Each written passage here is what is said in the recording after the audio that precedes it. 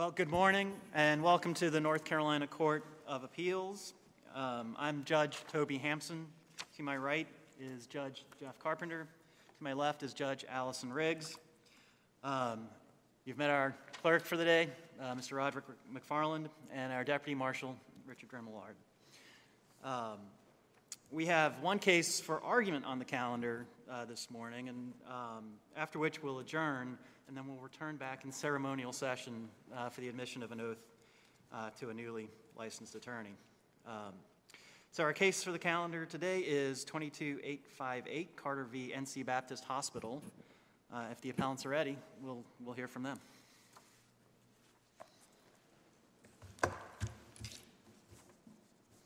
May it please the court.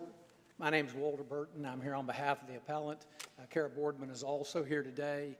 Jim Haskins and Scott Wall from Martinsville, Virginia were pro hoc in. They are not here, but they also represent the appellant. This case comes on, Your Honors, from the standpoint of two motions for summary judgment that were granted. As to Dr. High, his motion was granted a year prior to Feldman and Valad. And from the standpoint of why those motions were granted, there are two different things. The case arises, first of all, out of what we contend is a failure to diagnose cancer situation. We would contend to the court that beginning in 2016 in January, going all the way up until the time that Mr. Carter died in April of 2017, approximately 15 months, he was suffering from cancer, and that cancer went undiagnosed for a long period of time, not being diagnosed until 5 weeks before his death in February of 2017. The defendants in the case include three different doctors as well as Wake Forest Baptist Hospital, and there are Wake Forest Baptist Hospital records from an oncologist that speak to the idea that the cancer was misdiagnosed for over a year with respect to the ultimate cause of death in this case. From that standpoint, if I can go back to the very beginning with respect to the facts, Worth Carter began treatment with his general doctor, Dr. Lewis, up in Virginia in January of 2016. He began to see a dermatologist, Dr. Zalecki, and by the way, there's a lawsuit against Dr. Zalecki in Virginia that has a trial date in August of this coming year. At any rate, he began to see her in February of 2016. In March of 2016, I believe March the 24th, she diagnosed a large nodule in his groin area. And by the way, this is a groin area skin cancer that we're talking about. That nodule, she began to watch, and in her notes as we went along in the time frame, in May of that year, she talked about the idea that the nodule needed to be biopsied to determine whether or not there was anything more there. She treated the skin rash that was there as being fungal and or bacterial, and also it came back positive for MRSA at one point, and treated it with various different things. Over the course of her time in treating Mr. Carter, that treatment essentially ending in May of 2016, again, she references the idea that the biopsy needs to be done and that they need to go further with diagnostic testing. At that point, he's referred by her over to Dr. The name's escaping me for a moment, Dr. High, pardon me. And the appointment with Dr. High, the first appointment is June the 24th of 2016. When Dr. High sees Mr. Carter, it's on the heels of getting all of Zalecki's records and getting all of Lewis's records. And as I indicated before, there are multiple references in Zalecki's records about the need for a biopsy. Dr. High is an infectious disease doctor. And from that standpoint, Dr. High saw him one time in June of 2024, and then Dr. High puts a note in the chart that's July the 7th of 2024 that he believed the condition was likely congestive heart failure and that he was dismissing Mr. Carter from any further care as far as infectious disease goes. At that point, Mr. Carter goes up to Johns Hopkins, and he goes to Johns Hopkins because the rash is now some 6 months old. The nodule is now some 6 months old. When Dr. High saw Mr. Carter in June, again, the rash was now 4 months old, and the nodule was 4 months old, and the rash was 6 months old. And Dr. High had all of that before him at that time. From that standpoint, he goes to Johns Hopkins. He's seen by infectious disease there. He's seen by dermatology there, and he's seen by wound care doctors there.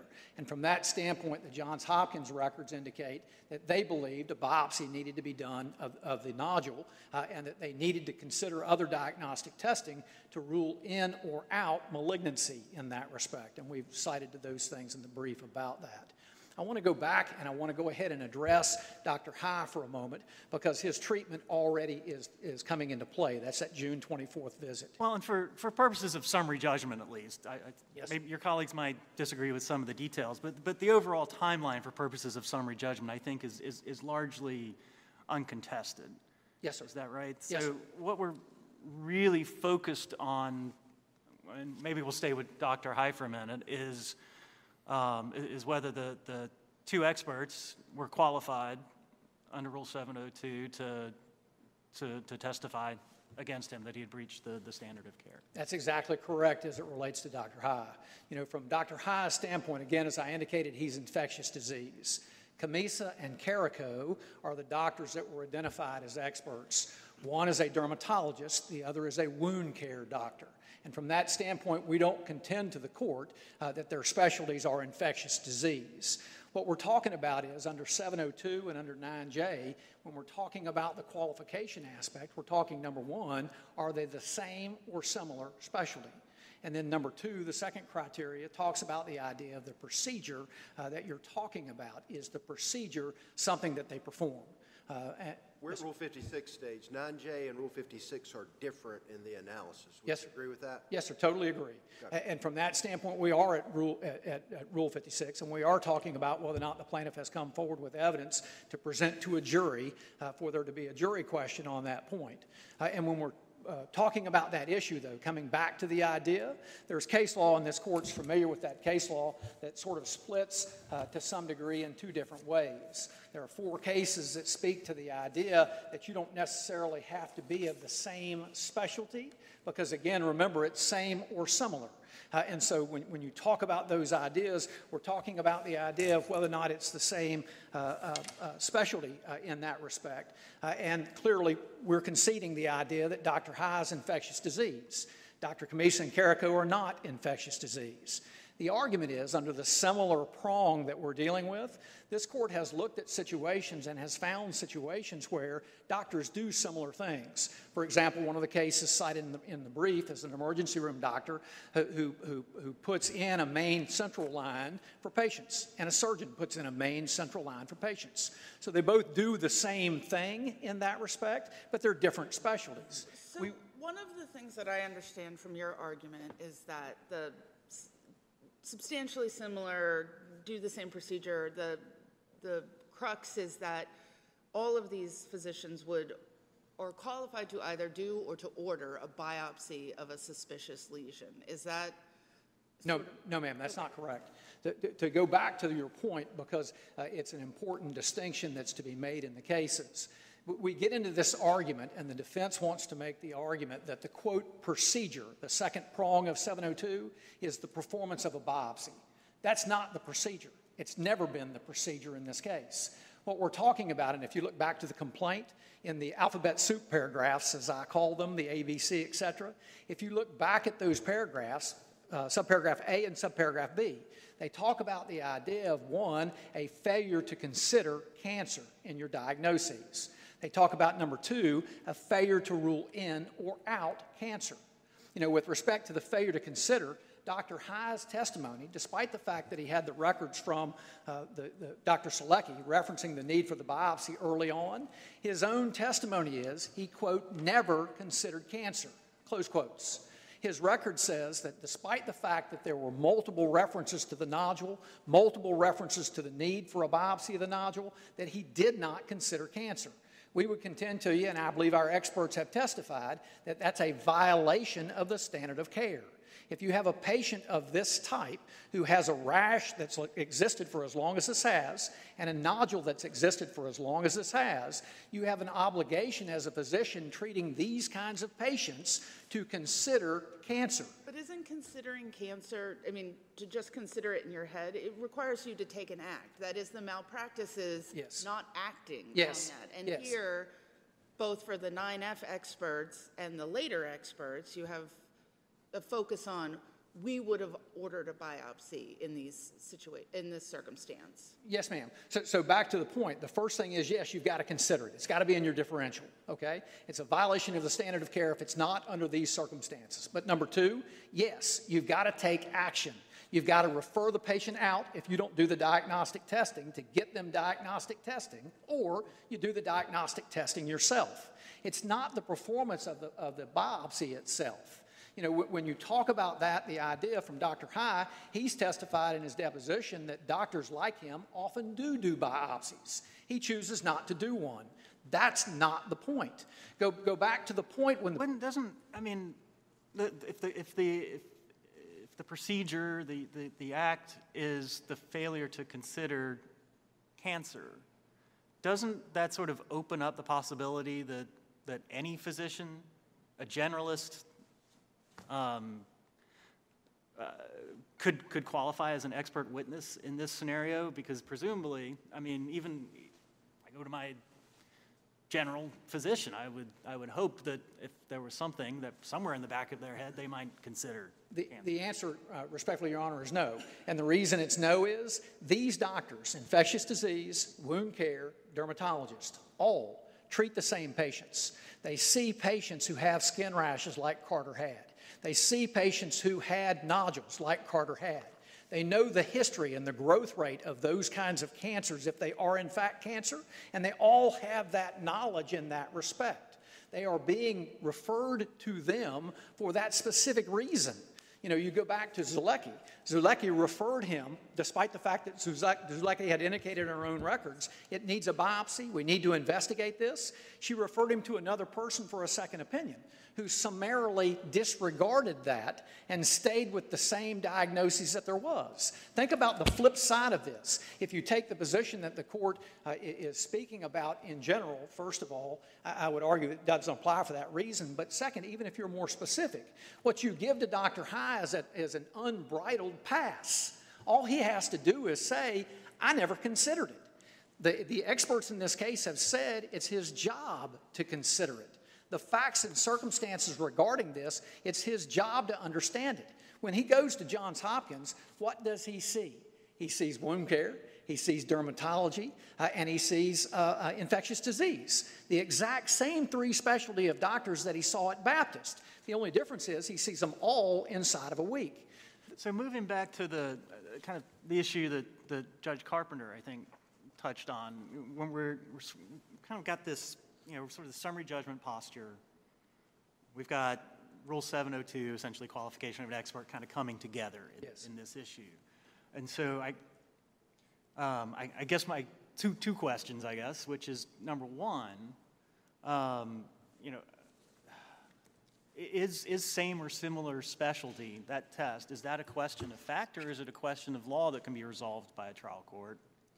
And then two, you know, typically under Rule 702, our standard of review is broadly an abuse of discretion. Yes, sir. Obviously, yes, some detail in there, but whereas summary judgment obviously is de novo. So those are my two questions: standard of review, and is this a question of fact or a question of law? Clearly a question of law, no issue about that. And from that standpoint, we would argue it's clearly an abuse of discretion.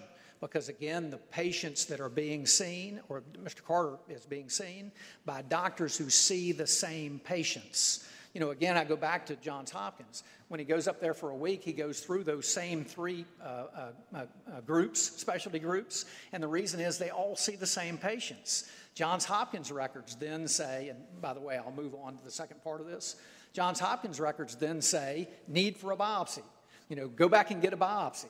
Defense would argue that Mr. Carter chose not to have one there, and there's no evidence of that in the record. That's simply their spin on that point. He's referred back to Baptist, where he sees Feldman, and it's for the purpose of getting a biopsy. They say specifically the idea that you need to consider the possibility of malignancy. And yet, when he comes back, Feldman doesn't do it. Feldman sees him on August the 3rd, and in that sense does not do a biopsy. Feldman also doesn't consider cancer at that point in time. You come forward with the records. Valad sees him beginning in September the 22nd, I believe the date is. And from that standpoint, if we look back at those different things, Feldman saw him on August the 3rd, August the 18th, November the 3rd, and December the 1st, so 4 times. When you come back to Valad, Valad saw him 12 times. In virtually every record Valad ever authors, he talks about the potential need for a biopsy, yet he never does one. He never pursues the idea of whether or not this is cancer all the way until February. Again, the defense spin on that is that Mr. Carter chose not to have that, and nothing's farther from the truth. Feldman was asked that, and so was Valad. Valad said that he never pushed a biopsy in that sense. He did not say Carter refused to have one. That's simply their spin. But we come back to that idea. Nobody, despite now we've come through all of Zulecki's records, we've come through all of the records from Johns Hopkins, we've come through High's record, we've come through the beginning of Feldman's records. Nobody is doing anything to pursue the possibility of cancer. And from that standpoint, I come back to that first record that I referenced in the beginning of the argument. We come back to that idea that the oncologist at Baptist in March of 2017 says, misdiagnosed for a year. From that standpoint, Your Honors, all they had to do is 1, consider cancer. 2, take steps forward to rule it in or rule it out. And they never did any of those things to rule it in or rule it out. And what happened was, it simply amorphed. Our experts have said that they believe the cancer was there back in January of 16. And they believe that it was a localized cancer. It had not metastasized. They believe beginning late September, early October, it was probably metastasizing.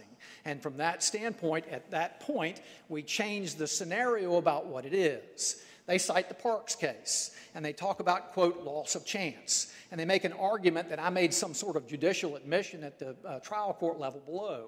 And nothing is farther from the truth. All that is a matter of semantics. First, when you look at Parks and we talk about Parks, that's a stroke drug. If you don't give it within a certain number of hours or days, literally hours or days, you can't give it. And from that standpoint, if you do give it, and I think Mr. Melrose from the western part of the state was the plaintiff's lawyer in that case. But if you do give it, in that sense, Parks says when we give no drug at all, the placebo group, 20 to 26% of the people get better. When we give it, 13% more get better. It doesn't reach more likely than not. And what they were arguing in that case was to lower the more likely than not standard. They were trying to say we need to lower the standard. And the court said that's speculative. And by the way, you don't reach the more likely than not standard. You know, you come back to the other case that they cited with respect to that, and it's the same sort of thing. But think about this case. This is a case where their own records say misdiagnosed for a year. High authors a note in March of 2017, March the 17th of 2017, that says primary diagnoses, that is the skin cancer, yes. He says that's the primary from that standpoint. So that's an admission from High that it is in that respect. Now, they're going to argue to you that it's not, but again, it's their spin on the note. We're simply arguing the words. It says primary, question mark, answer, yes, from that standpoint. So again, when we come back full circle on all of this, when we're talking about proximate cause now, is there proximate cause evidence? Our experts say, number one, it was there in January of 2016. So we come back to the records. Selecki never does anything to rule it in or out. High never does anything to rule it out. I think the question, though, is proximate cause of what? Death. death. But it's both. You know, Parks, this idea of Parks being loss of chance, some argument being made that you can't have that under North Carolina law, that's not true. And the reason it's not true is it's not what it stands for. Parks stands for the idea that it was below the more likely than not. Our experts have said that they believe even if he's diagnosed after it's metastasized, if it's diagnosed early enough, he still has a greater than 75% chance at a 6-month to 9-month to year extension of life. That is compensable under North Carolina law because we've met the standard. It's more likely than not, and we've said 75%. Remember, under Parks, it's not really 40%.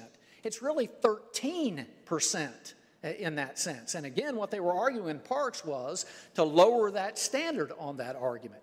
When you think about Narcan's a drug that comes to mind, the TPA is the stroke drug come to mind, those are drugs that are given within minutes, hours, or days of a situation.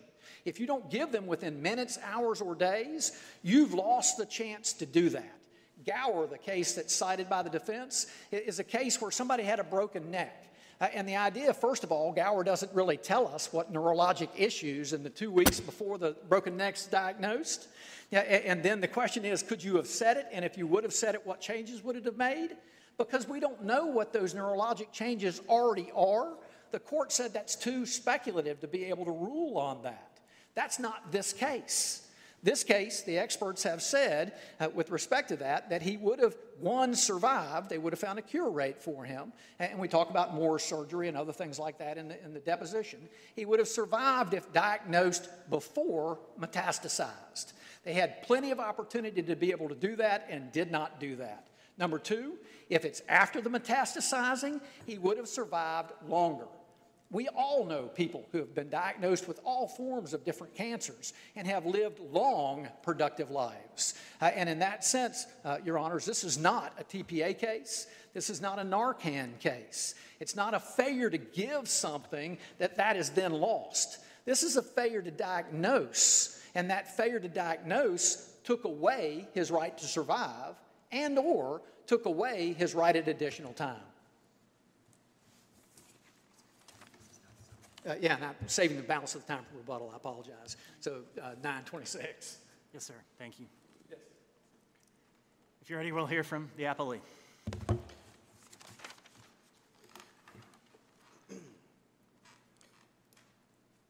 May it please the court, good morning. My name is Mike Mitchell. I'm at Smith Anderson here in Raleigh. I'm here with Deanna Anderson, and we have the privilege of representing Wake Forest and 3 of the defendants' doctors that you heard about. There are 2 other doctors that I may mention during the course of my argument. Dr. Sangueza, who's a dermatopathologist. His evidence and testimony is critical on the question of proximate cause. And then Dr. Applegate also may mention him. Neither of those 2 last individuals are defendants. Dr. High, Dr. Vlad, Dr. Feldman are the 3 defendant doctors. Your Honors, I fully recognize at summary judgment that we live under Rule 56 in a procedural fiction, that the evidence must be viewed in the light most favorable to the plaintiff. I get that. It's hard to sit here and hear them shade the facts, and Judge Hampson, I think you recognize we disagree with a lot of that.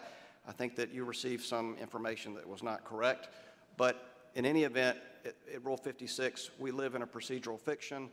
I don't want to lose sight of the fact, though, to make sure that you all know that the defendant doctors and Wake Forest strongly disagree with the notion that Mr. Carter died from extramammary Paget's disease, which I'll refer to as EMPD. We totally disagree with that. We believe that it was cancer that was from an unknown original source that metastasized to his skin. That is exactly what the pathology, what the pathology, but also the death certificate says as the cause of death. Still, even with the procedural fiction, you all, I think, easily can affirm the summary judgment that Judge Hall entered for Dr. High and that Judge Gottlieb entered for the other defendants. While there are a number of issues in this appeal, I do want to say to the court what I think are the ones that are the most significant, is the ones that have received the most treatment in the briefing. The first is whether the plaintiff's 2 standard of care experts, and they only have 2, are in a similar specialty to Dr. High. That's the first issue. And the second issue is whether the When you say they only have two, you're talking about the two who submitted the 9F certification, and your ultimate point is that the other two or more, who came in later for summary judgment on the other two doctors, can't be considered when we're talking about the 9F certification. Correct, Your Honor. Under Rule 9, the only issue that we're really talking about, and it's really not a Rule 9 issue, it's a Rule 702B issue, similar specialty. That issue is unique to Judge Hall's decision with respect to Dr. High. Well, actually, let's go there, because there is this issue kind of hanging out there that we haven't talked about, and that is, what was the basis of Judge Hall's summary judgment motion? Was it 9J, i.e., sort of the plaintiff's reasonable expectations at the time of the filing of the complaint? Or was it truly sort of on the basis of 702, that these experts simply would not qualify and therefore summary judgment was appropriate? What was the grounding of that decision? Yes, Your Honor, and happy to address that. You know, it's interesting how lawyers can sort of be ships passing in the night about what their points are. We never made Rule 9J a basis for summary judgment as to Dr. High. Defense attorneys in med mal cases don't make 9J summary judgment arguments because that is a complete waste of time. You would spend all this discovery when you don't need to do that. So 9J is a motion to dismiss. This was a Rule 56 motion for summary judgment. So what did Judge Hall know? The moment Judge Hall walked into the courtroom in Forsyth County, he announced to us, I have read your briefing. I've read everything that you all have submitted. The entirety of our brief to Judge Hall was Rule 702B. During the questioning of Mr. Burton by Judge Hall, and I've got the transcript here, he asked Mr. Burton, what do you think is the best, if I'm looking in support of your argument, I'm aware of the cases where, an emergency medicine specialist and a cardiologist both see people who succumb to heart attacks, but those are not substantially similar to purposes of 702B. What case do you think is the most persuasive for your argument? Mr. Burton said, unfortunately, I don't think there is a case yet in North Carolina on that point. Judge Hall was not confused about the reason that we were in front of him. He knew that we were there under Rule 702B. He knew that we were there for Rule 56, summary judgment. There was no confusion about that issue. So when he says, no judge relishes the notion of allowing a summary judgment that would release a physician based on 9J, what would be described as a technical basis? I mean, help me understand. That seems pretty clear to me. No, Your Honor, I would say, Judge Riggs, that is an offhand comment that he made. And I would say, look at what this court did in the Jacobs versus Mann case, where there were several different motions in that case. The first was to exclude anesthesiologists. And the motion that was made was Rule 9J and Rule 702B. There were no findings of fact, and the Court of Appeals in that case affirmed on 702B. And I think that's exactly what you're dealing with here, except we're in an even stronger position that findings of fact are unnecessary because we're at Rule 56. Trial judges don't make findings of fact under Rule 56. To get back to Judge Hampson's point, Mr. Mitchell, if I understand your position, from a procedural timing perspective, your 9J issue would have been taken up on a 12B6 or a 12C, not a Rule 56 at some point later. Is that correct? Exactly. Okay. Exactly. That's why you surmise that we're dealing with a 702 issue and not a 9J issue. Do I understand your position correctly? Yes, Judge Carpenter, but even more strongly, I'd say the only reason that we argued to Judge Hall was 702B at summary judgment. So we had never made a Rule 9J motion. So in any event. Were the other plaintiffs' experts disclosed at that time when you were making the motion in front of Judge Hall about Carrico and Camisa? They were the only experts that have ever been disclosed against Dr. Hall. They're the only standard care experts in the case for the plaintiff. They were disclosed in interrogatories that were submitted, and I would say this is probably a good time to reference, I think, an error that was made to you all in the argument from plaintiff's counsel. We asked in interrogatories, tell us what the procedure is. They clearly identified the failure to diagnose, failure to perform a biopsy is in rule, I think, in page 78 of the record. They identify that as the procedure in question, not this notion of you didn't diagnose cancer or you didn't have it on a differential. We asked them, we can't do more than ask the opposing party, what is the procedure that you say is at issue? They told us that. It's different now in oral argument, but we've got to deal with what we have in real time, and that's for the purpose of asking that in the interrogatory. So I think it's incorrect to say that the procedure is now somehow different. We asked that, and that's what we were told. Turning to, if I could, the question about whether Dr. High is in a similar specialty to Dr. Camisa, dermatology, and Dr. Carrico, who is a wound care specialist. I think it's important for the court to know the language that the plaintiff uses as the premise for why they believe the specialties are similar. They say, quote, they're similar in, quote, in that each specialty treats the same or similar types of patients with skin infections and skin issues.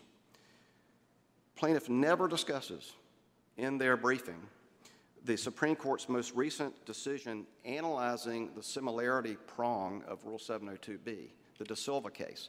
That is a 2020 decision from the Supreme Court where the court says that similarity under 702 is defined by education, training, and experience.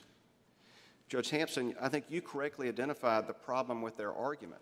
Even a generalist, somebody who's gone to med school, would say, oh, I've got to put cancer on my diagnosis, on my differential diagnosis.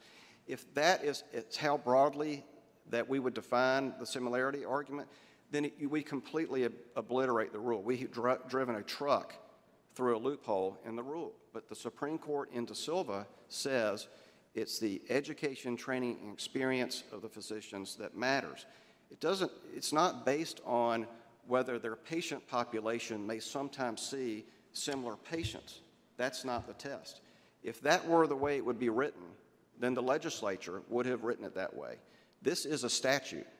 But I think what we would hear from your colleagues is that this kind of goes to that experience prong under De Silva, right? That because you're treating the same kind of patients who would present to you showing the same kinds of symptoms, that based on your experience treating those same patients with the same presentation, that would be part of your differential diagnosis because you're treating those particular kind of skin type issues.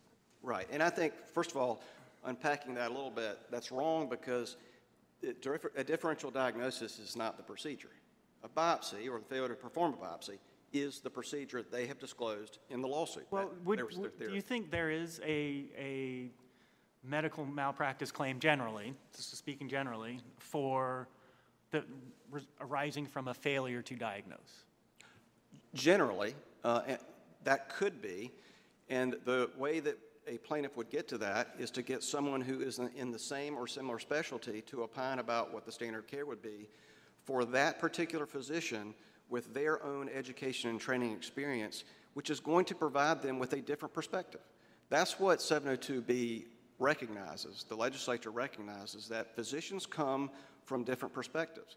So a surgeon almost always is going to think about operating, okay?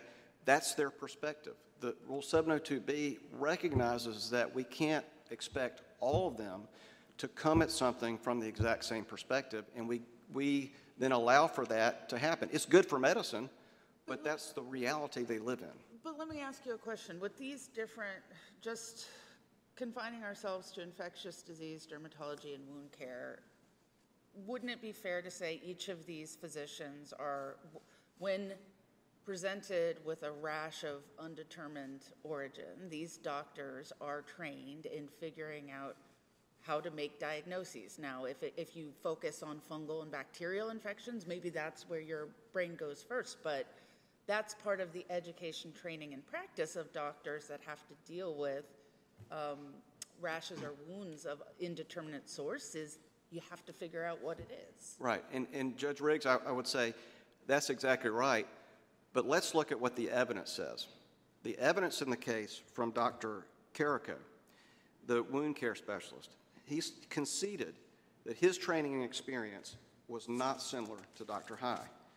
He said, I don't know whether an infectious disease doctor at Wake Forest can order a biopsy. And I also think this is very telling. It's in the record. When he was asked in his deposition if the medications that Mr. Carter was taking at the time of Mr. Carter's only visit with Dr. High on June 24 of 2016, whether those medications that predated Dr. High seeing him would have made Mr. Carter more susceptible to a fungal infection, Dr. Carrico begged off. He said, I don't know. I'm not an infectious disease doctor. I can't answer that question. He recognized that the perspectives are different. What they're looking at is different. Their differential diagnosis, they're going to come at it from their own education and training experience. That is absolute common sense. And Rule 702 recognizes that. Dr. Camisa, dermatology, admitted that he was not trained and has never practiced in infectious disease. He admitted that there are no infectious disease doctors at his practice in Florida. And he also didn't know whether an infectious disease specialist at Wake Forest could even order a biopsy. Again, an example of how little these individuals know about the applicable standard of care for an infectious disease doctor practicing at Wake Forest. So, Your Honor, there is something else I want to mention to you, and I want to make sure I cover this because we've seen it in their briefing both at the trial court and we've heard it here today, and it's something that concerns me because I think it has the capacity to misinform the court if it's not corrected, and I want to address that.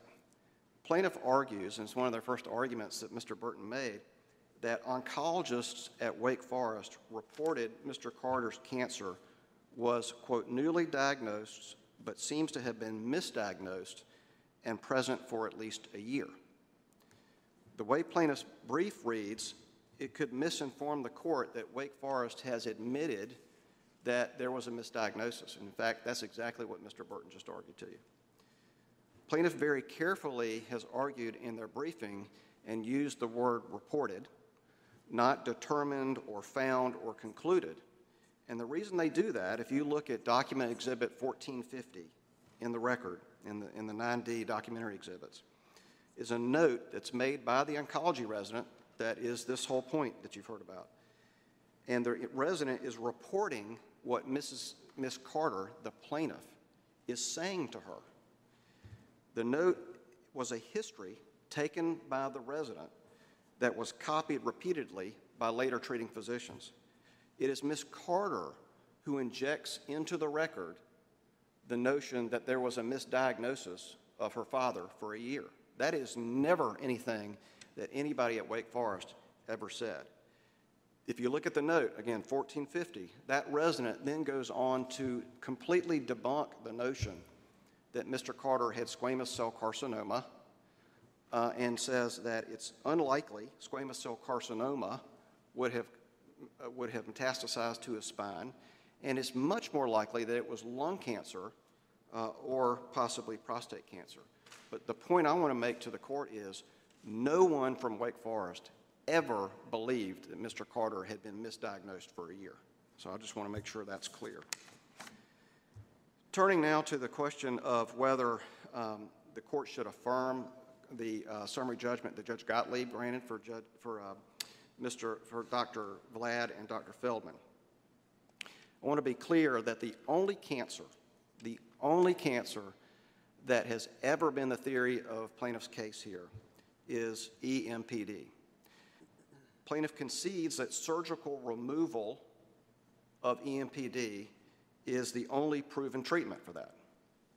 It's undisputed that a diagnosis of EMPD depends upon a pathologic finding of EMPD from a skin biopsy. Without that, a surgeon is not going to resect a rash. Resection here would have required the removal of a large area of Mr. Carter's groin. It would have been major surgery on an elderly gentleman who had serious cardiovascular disease. Plaintiff argues that one of her experts, a Dr. Ho, a dermopathologist, testified that the pathology slides show primary EMPD, meaning that that was the origin, and that it metastasized to other locations. Plaintiff then says that Dr. Ho's opinion contradicts the real-time report of the Wake Forest dermatopathologist, Dr. Sangueza. They then say that because they disagree on whether or not EMPD was present and whether it was the original or had metastasized, creates an issue of fact, and they should get by summary judgment for that reason. But here's why that argument misses an analytical step. That argument ignores the relevant point, that it is the report from Dr. Sangueza that the treating physicians use to make their treatment decisions. The treating physicians do not go behind the dermatopathologist and re-review the biopsy slides. They have to rely on what Dr. Sangueza says in his report. It's what his report says that matters, not whether he was right, because the treating physicians will not go and dispute that. They never look at the pathology themselves. And Dr. Sangueza's report does not make a finding of EMPD. That is undisputed. Neither do the reports of the other pathology that was taken from other biopsies of Mr. Carter. And here's why that's important. Plaintiff's expert, Dr. Pushkas, is an oncologist, and he testified that if EMPD was the original location, the primary location for Mr. Carter's cancer, that EMPD would also show up in other biopsies wherever it had metastasized, but it didn't. The biopsies of other locations do not show EMPD, further confirming Dr. Sangueza's opinion. Plaintiff argues that Dr. Sangueza's affidavit is speculative about what an earlier biopsy would have shown. He was the only full-time dermatopathologist at Wake Forest in 2016 and 2017, and his testimony is not speculative. He testified it is highly likely that he also would have been the person to review an earlier biopsy, if one had been done, of Mr. Carter's skin, and that he would have read it the same as he did in February 2017. Now, plaintiff does is say, well, Dr. Ho, our expert dermatopathologist, has testified that he couldn't say that pathology of an earlier biopsy would not have looked just like it did in February of 2017. Therefore, Dr. Sangueza is just speculating. Well, here's the problem with that. That testimony from Dr. Ho does not support their case. His testimony does not create an issue that an earlier biopsy from Dr. Sangueza, a report, would have said EMPD. That is the necessary step in order for Mr. Carter to get treatment for EMPD, is that report. His testimony, that is Dr. Ho's testimony, only says that he couldn't say. So what we have is Dr. Sangueza saying, I know what I would have read earlier, and plaintiff's experts saying, I don't know. That does not create an issue of fact on causation. Also, I want to address this point. When they're talking about what they would have read earlier, I mean, in theory, it would have been a different biopsy that didn't happen, right? Right, Your Honor. Okay, so it's what you would have read earlier is speculating about a test that didn't happen. Well, I don't think, I would disagree with that, Judge Riggs, in this regard, is that he's a dermatopathologist that sees slides and he's seeing, I can't remember the way he has described it, undifferentiated carcinoma, okay? I think, what we have to accept is that when he says that what I see here and what I would see earlier from this tissue would have looked the same. So based on his experience, what he's saying is, I don't think that the longer cancer progresses in the skin is going to be harder for me to see what's going on. So what he sees later in the progression is even stronger evidence of what he would have seen in an earlier time, is the way I would describe it. The last thing I want to address is the argument that you've heard here, and we heard it at the trial court with Judge Gottlieb, is that Mr. Carter would have lived longer even after metastasis had occurred, okay? And what the expert testimony for the plaintiff is that once metastasis had occurred, he was terminal. And their argument is that if you had still treated him, earlier, even after metastasis occurred, you could have prolonged his life 6 to 9 months. The problem with that argument is, and they cite the Morrison versus Stallworth case for that point, is this is a wrongful death case. The question is, did we cause Mr. Carter's death? Not did we fail to prolong his life. The complaint here is 100% a wrongful death claim. Morrison versus Stallworth talks about a shortened life expectancy, and which is what they're essentially arguing. And shortened life expectancy under Morrison is a damages element in a personal injury case. It is not a causation theory in a wrongful death case. And that's the problem with this notion that we failed to prolong his life. It's not within the pleadings. It's also not supported on the case law because the Morrison case is only about personal injury, and this is not a personal injury case. That covers what I would like to address with the court. If there are any questions, I'm happy to answer those or try to. If not, I would ask the court, we would ask the court to affirm Judge Hall's summary judgment in favor of Dr. High and affirm Judge Gottlieb's summary judgment order in favor of all the other defendants. Thank you for your time. Thank you. Ready for rebuttal. Thank you. I think I'm going to address Dr. High first, if it pleases the court, because I think it's easier to deal with that. And I think his honors and her honor have hit on the idea that experience is part of that thing. And that's exactly what we're saying. Back to your question about the idea of whether or not a general practitioner, not saying a general practitioner would qualify, I don't think that they would. But these are people that see the exact same patients. They see people with these skin rashes. They understand what they are. They see people with these nodules. They understand what they are. And in fact, just like you saw at Johns Hopkins when he went up there, he saw all three of the exact same specialists, and he saw them for a reason. Each of them is opining about that. When you come back to the idea about the diagnoses of cancer or the consideration of the diagnoses of cancer, it's our evidence that Dr. High violated the standard of care by 1, not considering cancer, and 2, not taking steps to rule it out. As I indicated earlier, High indicated under his own deposition, a lot of infectious disease doctors like him do biopsies. It's not a question of whether or not you do them. It's a question of whether or not you should have ruled that in or out and referred him out for other testing in that regard.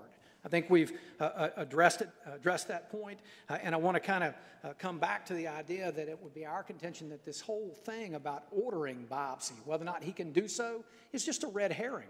He testified himself he can refer people for biopsies, and he did not consider it. Again, his deposition, I never considered cancer. That's the violation of the standard of care. I want to change, if I can, and go over to Sanguisa. As long as I practice law now, almost 40 years, I can't get my head around this Sanguisa argument that they keep making. First and foremost, he's an employee of the defendant in this lawsuit. Second, he's never been disclosed as an expert in this trial. Third, they want you to believe that you should believe what Sanguisa says, but ignore everything that Ho says. Ho, who has the same credentials that Sanguisa has said, in his opinion, it was EMPD. He has said to a reasonable degree of medical certainty, in January of 2016, it was EMPD. It continued to be EMPD. They want to make an argument that because Sanguisa does the pathology report March the 7th, I believe, of 2017, literally a month before Mr. Carter's dead, because at that point it's too late to do anything for him. They want to make the argument that, hey, wait a minute, Sanguisa would have read it the same way back in October. First, remember what Sanguisa read. He read cancer.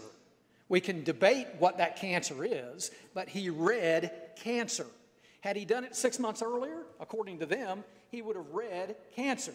But your point is perfect, Your Honor, on the idea of what that is. It is whole cloth speculation as to what Sanguisa would have read at some other earlier time. Second point about Sanguisa. They want you to believe what he says is the gospel, pardon my language. But in that sense, they're saying Sanguisa says it's not EMPD, he doesn't see it. Ho says it is. Ho says it is to a reasonable degree of medical certainty. We've met our burden regarding that, and it doesn't matter if Sanguisa disagrees. That's what we call in trial court a question of fact for a jury in that respect. So you know, when we talk about that idea, this whole thing about Sanguisa just is not legitimate argument. The other argument that counsel makes about this idea about the, quote, medical student or intern or resident authoring a note, look at the record yourselves, Your Honor. The record is not in the history portion of the record. The record speaks to the idea of misdiagnosed for a year. It appears in the record no less than probably 15 to 20 times from March to April, his date of death, and it's never corrected, yet they want you to believe that that's not a valid record. Again, isn't that a question of fact for a jury? Because they're arguing the record isn't what it says it is, but the record appears to be a blatant admission. Isn't that what the fact finder is for in trials like this? Well, but in summary judgment here, though, particularly this question, isn't I mean, respecting their position, the misdiagnosis is kind of, we're going to presume there's a misdiagnosis for purposes of summary judgment. The question becomes, did that misdiagnosis proximately cause?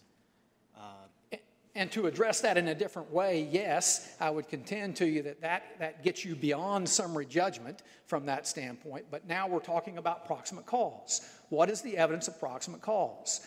Kamisa and Carrico both have testified with regard to those issues, as have Ho and Pushkas. From that standpoint, Ho has said, I think he had a skin cancer. He says what he thinks it was, EMPD, based upon the reading of the slides. And he says that to a reasonable degree of medical certainty.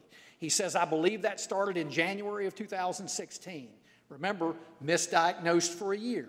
From that standpoint, when he says that, that gives you evidence that's been there for that amount of time and it's never been considered. Remember, what we're claiming is a misdiagnosis. They failed to consider cancer on the front end. They failed to rule it out on the back end.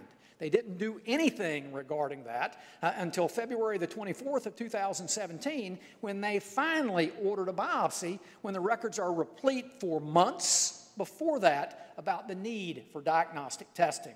Remember, go back to Johns Hopkins. Johns Hopkins says the need for a biopsy to rule out malignancy, and that's exactly what we're talking about. Remember Valad? Valad sees him September 22nd and says, I think it's bacterial or fungal, but this presentation is not typical and other things should be considered. Yet he never considers cancer at all, despite the fact that other doctors that saw before him, Zulecki and the people at Johns Hopkins, did in fact consider that and said it should be investigated. You've got a few minutes left. I want to get one question in and give you time to wrap up. But will you speak to this notion that the only claim you've brought here is the statutory wrongful death claim and not sort of claims that would encompass kind of typical medical negligence that would I'm happy to do so, Your Honor. When we talk about complaints and that we file in court, you know, from the standpoint of a wrongful death complaint, it's filed under Chapter 28, as His Honor knows. We're talking about medical expenses. We're talking about, quote, pain and suffering. There's a pain and suffering element to that. Certainly, Mr. Carter would have known he's misdiagnosed when he's ultimately diagnosed. Mr. Carter would have had suffering that would have gone along with that diagnosis. Mr. Carter would have had pain that went along with that diagnosis. Those things are included within the wrongful death claim by statute in that respect, would be my argument back to the court on that. You know, when we talk about the idea, though, about the cancer, I want to address that real quickly if I can for a moment. You know, this idea about sanguisa where they say, wait a minute, he says it's not EMPD, but he does say it's cancer. You know, isn't that the dog chasing the tail? Because they're basically saying, you know, gosh, Sanguisa's not a party to this lawsuit, and he's not a party for obvious reason. He had no involvement until March of 2017, long after the fact that Mr. Carter is now too late to do anything for him, because as soon as he's diagnosed, March 7th, they basically put him into palliative care because there's nothing they can do for him. It's been misdiagnosed that long. But at the same time, they want to say we wouldn't have read it as EMPD. Again, that's a red herring. The idea of whether or not he read it as EMPD is irrelevant. But first, he would have read it as cancer. And they would have done diagnostic testing to determine what that is, and they would have ultimately been able to treat him. Our experts say, to a reasonable degree of medical certainty, he could have been treated, and his life would have been prolonged, as we've already talked about in that way. So, you know, when we're talking about that, Your Honors, it would be our contention that the summary judgment should be overturned as to both, and this case should be remanded to the trial court for trial. I want to say one last thing, and it has to do with the 9J issue.